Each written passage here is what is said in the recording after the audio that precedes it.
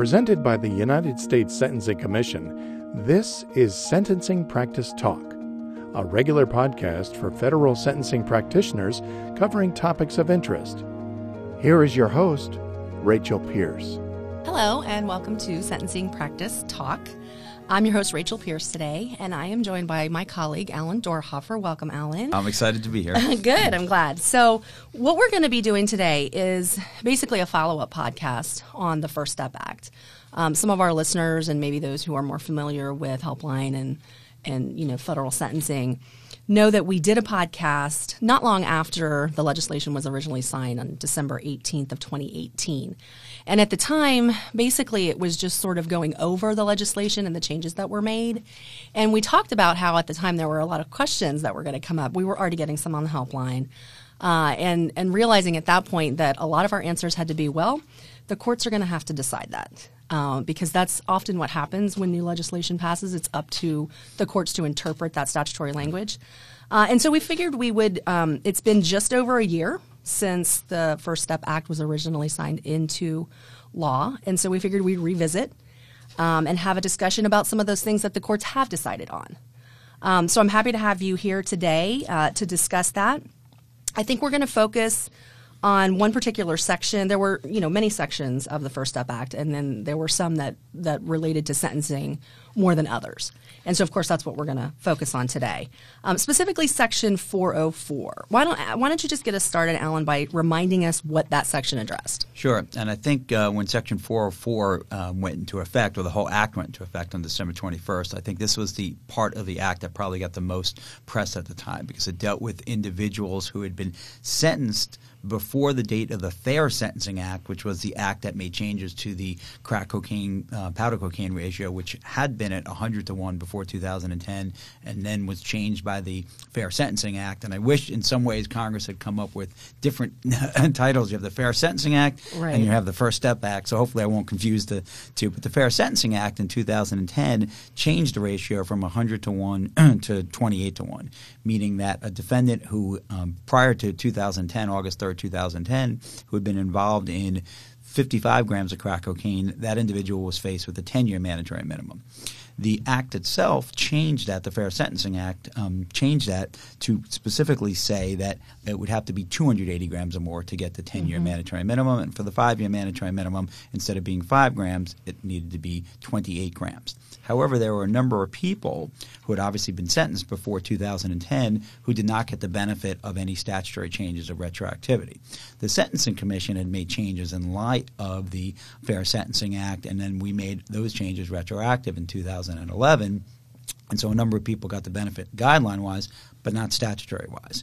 So the First Step Act in Section 404 made it that people who did not receive the benefit of the statutory penalty change is now eligible for a potential reduction under the First Step Act. So, and I think that was the provision that got, in some ways, the most press because the crack powder ratio has been one that's been in the news over and over again since about 1986. Right. And I want to thank you for correctly quoting the date that the legislation went into effect because I think I said the 18th, not the 21st. So thank you for that.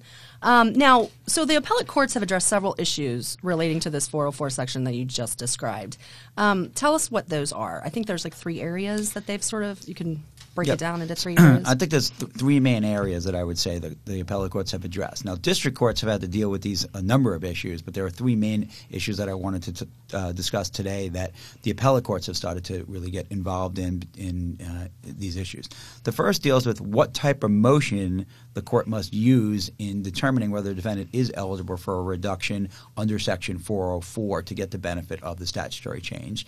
Second, obviously not only what motion, but who is eligible is another question that courts, because as you can imagine, defendants are applying at high speed because they want to get the benefit, but there are some people who may not get the benefit. And then third, what procedures should the court follow in deciding whether to reduce the sentence? As I mentioned, district courts have had to decide this around the country, so many of the 94 districts have actually – many judges have written district opinions. But what I want to focus on today is the appellate courts that have decided these issues. Great. Okay.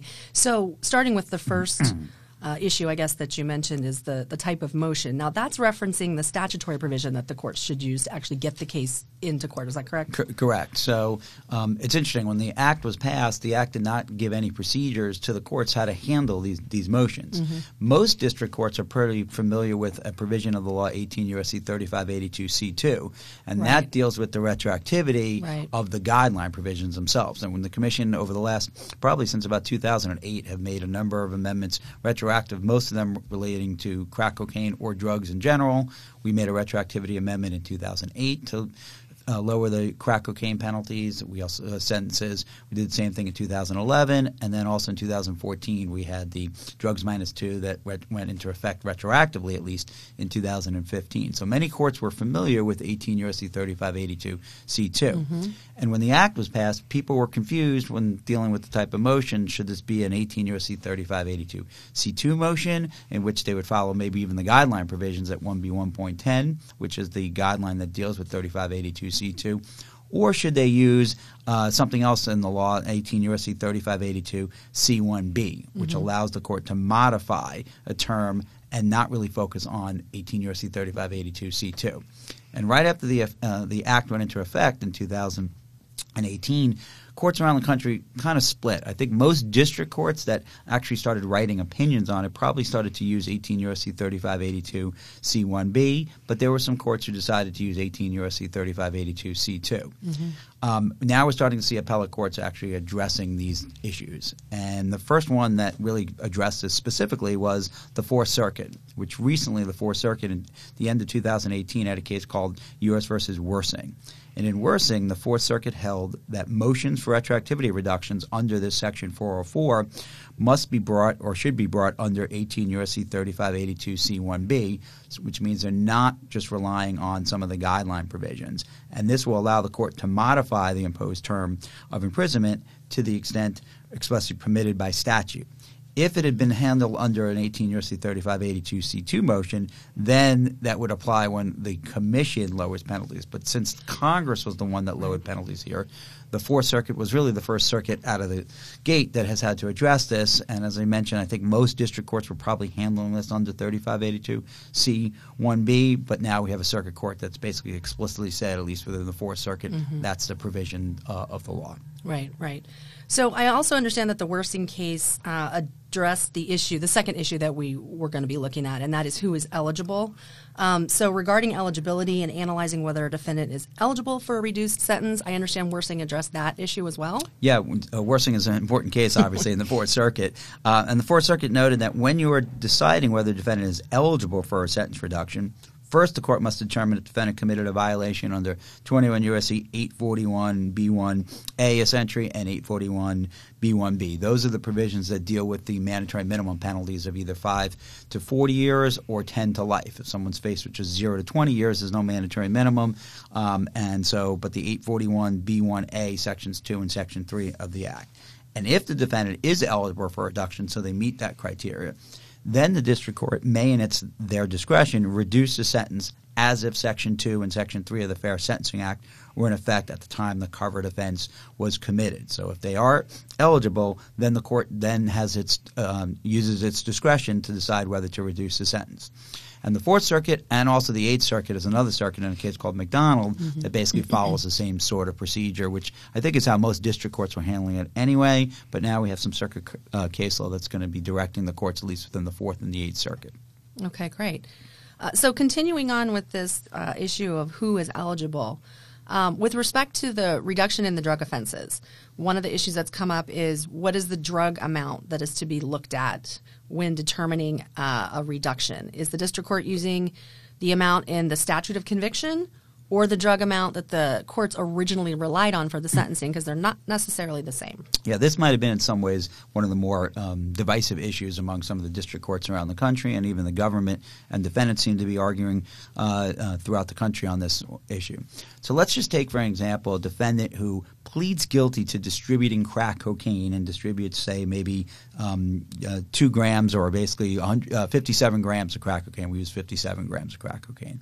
But at sentencing, the court, say in 2009, the PSR recommends that the defendant also not only sold crack cocaine but also sold a lot of powder cocaine, and the court bases the guideline calculations not just on crack but also using the powder cocaine amount, which actually is really driving the sentence. So that's like a relevant conduct thing. Correct. And they use relevant conduct. The PSR comes back and makes an amount that says we're going to base this on 150 kilograms of powder cocaine. Right. Well, the indictment itself, the government, though, in the indictment might have put that the defendant was involved in more than 50 grams of crack cocaine for one of those counts, even though the relevant conduct would come in. And the court found, within obviously the pre-sentence report, and then the court made a finding that the defendant was involved in much more than just the 57 grams of crack cocaine.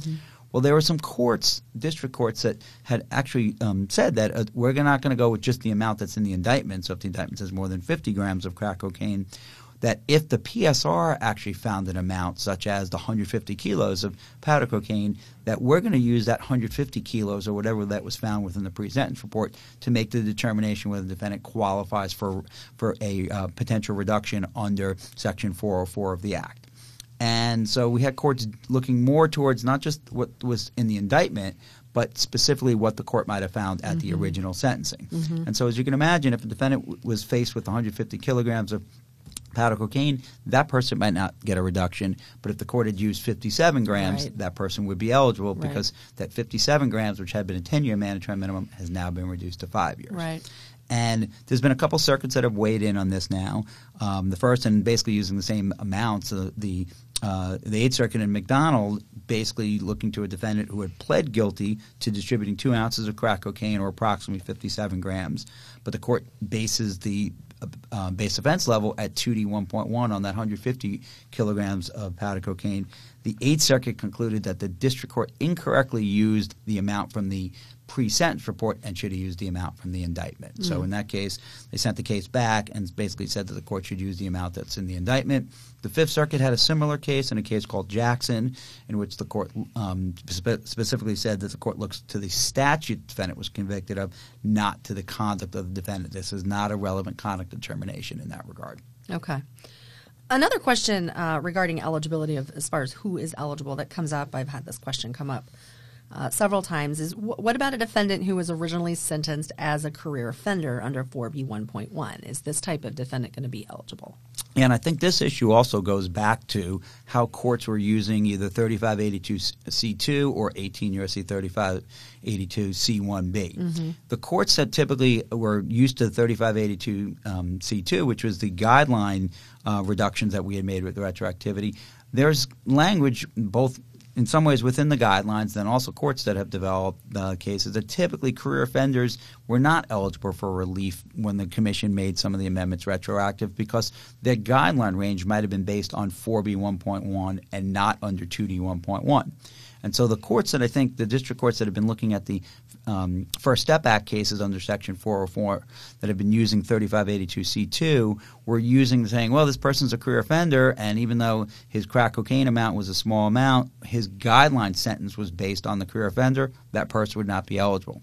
And the Sixth Circuit actually looked at a case and said, yes, the district court was – well, I shouldn't say yes, but that the district court had incorrectly decided that a career offender is not eligible for a reduction because of the fact that just because the guidelines themselves were based on the career offender, which sometimes increases the base offense level and the criminal history jumps to a Category 6, it's based on the statute of conviction, which looks again towards and that to use 3582C1B for the most part and say that this defendant can be eligible. Just because someone is potentially eligible, it's important to remember, doesn't necessarily mean the defendant will get the reduction. The court still has that second step, which is should I give a sentence below in this particular, or should I reduce the sentence below taking into account other factors? Very good point, and a good reminder. Now, the last situation I want to address regarding eligibility is in the case of a defendant who is serving a term of imprisonment for a revocation of supervised release, where the original underlying conviction was for one of those covered offenses that's covered by the First Step Act.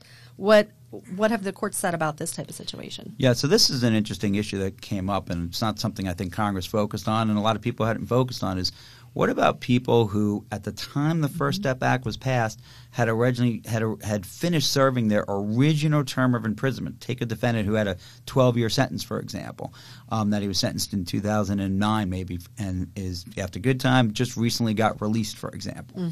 But he's on supervised release for 4 years, and he gets revoked for, it could be a number of different things. Maybe he started distributing drugs again, or he failed drug tests. And the court resentences that individual to an additional time. So there's one case in particular I just want to highlight, in a case called U.S. versus Venable, that Mr. Venable was somebody along those lines who had finished his original term and had been on supervised release based on a revocation when the First Step Act came out. And so the court there decided that they did not think the individual is eligible for relief under the First Step Act. And what the Fourth Circuit said was that if a defendant is serving a term of imprisonment for a revocation whose supervised release was for the original underlying offense that was for a covered act under the First Step Act, so somebody who would have received relief if their sentence was on the original sentence, that even if that individual is on a revocation or was revoked for that, if it's related to the First Step Act's provision, Section 404, that a defendant can get relief. And what the Fourth Circuit did was it looked at a revocation and decided, similar to what the Supreme Court has done in a couple different cases. First, the Supreme Court case in Johnson in 2000. Yes, another Johnson case, but Johnson in 2000. And then also our most recent case, Hayman, one of the pluralities, or the plurality had talked about how a revocation sentence, something that's being revoked, actually goes back to the original sentence. And since the original sentence would be one that would receive relief under the first, or could potentially receive relief, somebody who is serving a term of supervised release that's based on an offense that would have gotten the benefit under Section 404 is eligible for relief. Okay, great.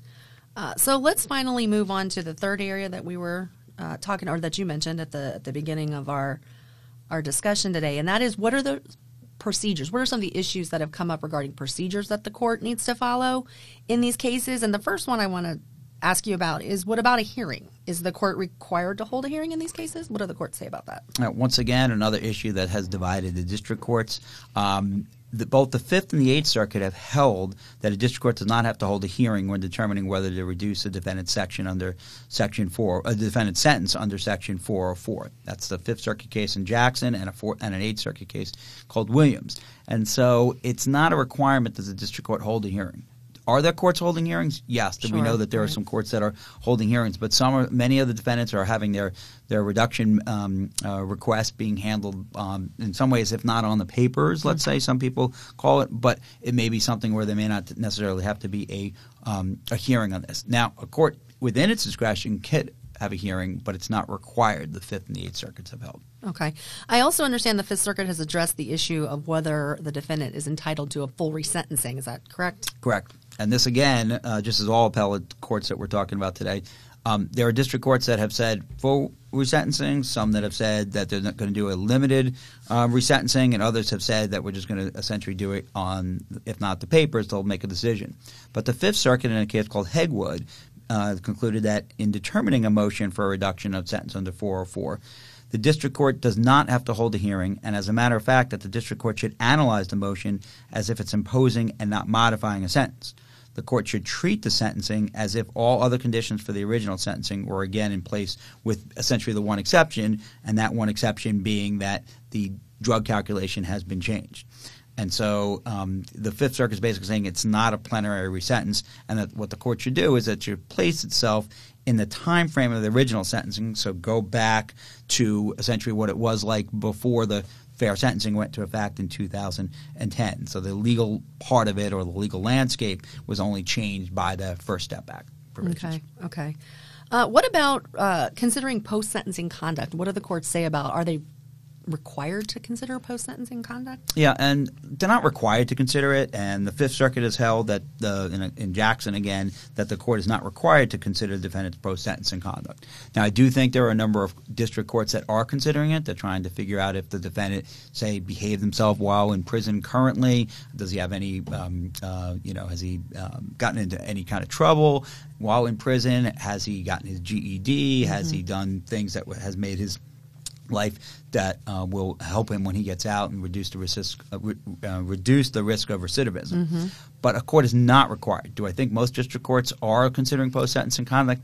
If you talk to most people, I think they are. Right, because it can required. be important stuff that you're looking at. Right. As one judge said to me, well, how would I not look at what they're doing in prison? Because if they're not behaving themselves while in prison, or if they've done a lot more, they've gotten, if not a high school diploma, they've gotten a GED, they've gone through certain programs to hopefully reduce their risk of recidivism, of course I'd consider it. Right. But a district court does not have to. Absolutely. I mean, I would say if I were a judge, I would absolutely consider it, even though they're not required to do so. Yeah, and I think we're going to see, not just in this area, I think you're going to see a lot more district court, if not district court, appellate court cases coming out. We just wanted to highlight these three issues because these are some of the more recent published cases that the courts have really addressed in these areas. Well, and I was going to say that. I think it's great that we were able to discuss this today because I remember when the legislation first came out, so many times we were saying, well, the court's going to have to decide, And now we actually have some appellate courts that have decided we can give that information out. And this is the developing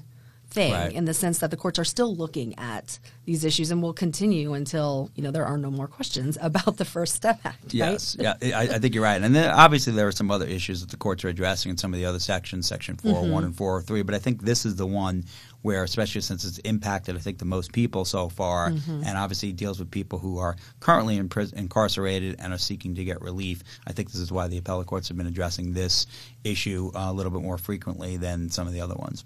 And certainly any of our listeners that have any questions can call us on the helpline at any point with if we haven't, touched on what they're dealing with today. Sure.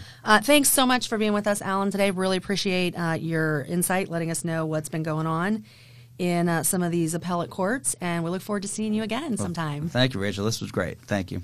This wraps up our episode of Sentencing Practice Talk, today brought to you by the United States Sentencing Commission.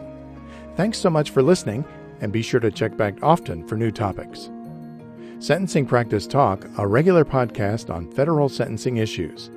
Please be advised that information provided by the Commission staff is offered to assist in understanding and applying the sentencing guidelines. The information does not necessarily represent the official position of the Commission, should not be considered definitive, and is not binding upon the Commission, the Court, or the parties in any case.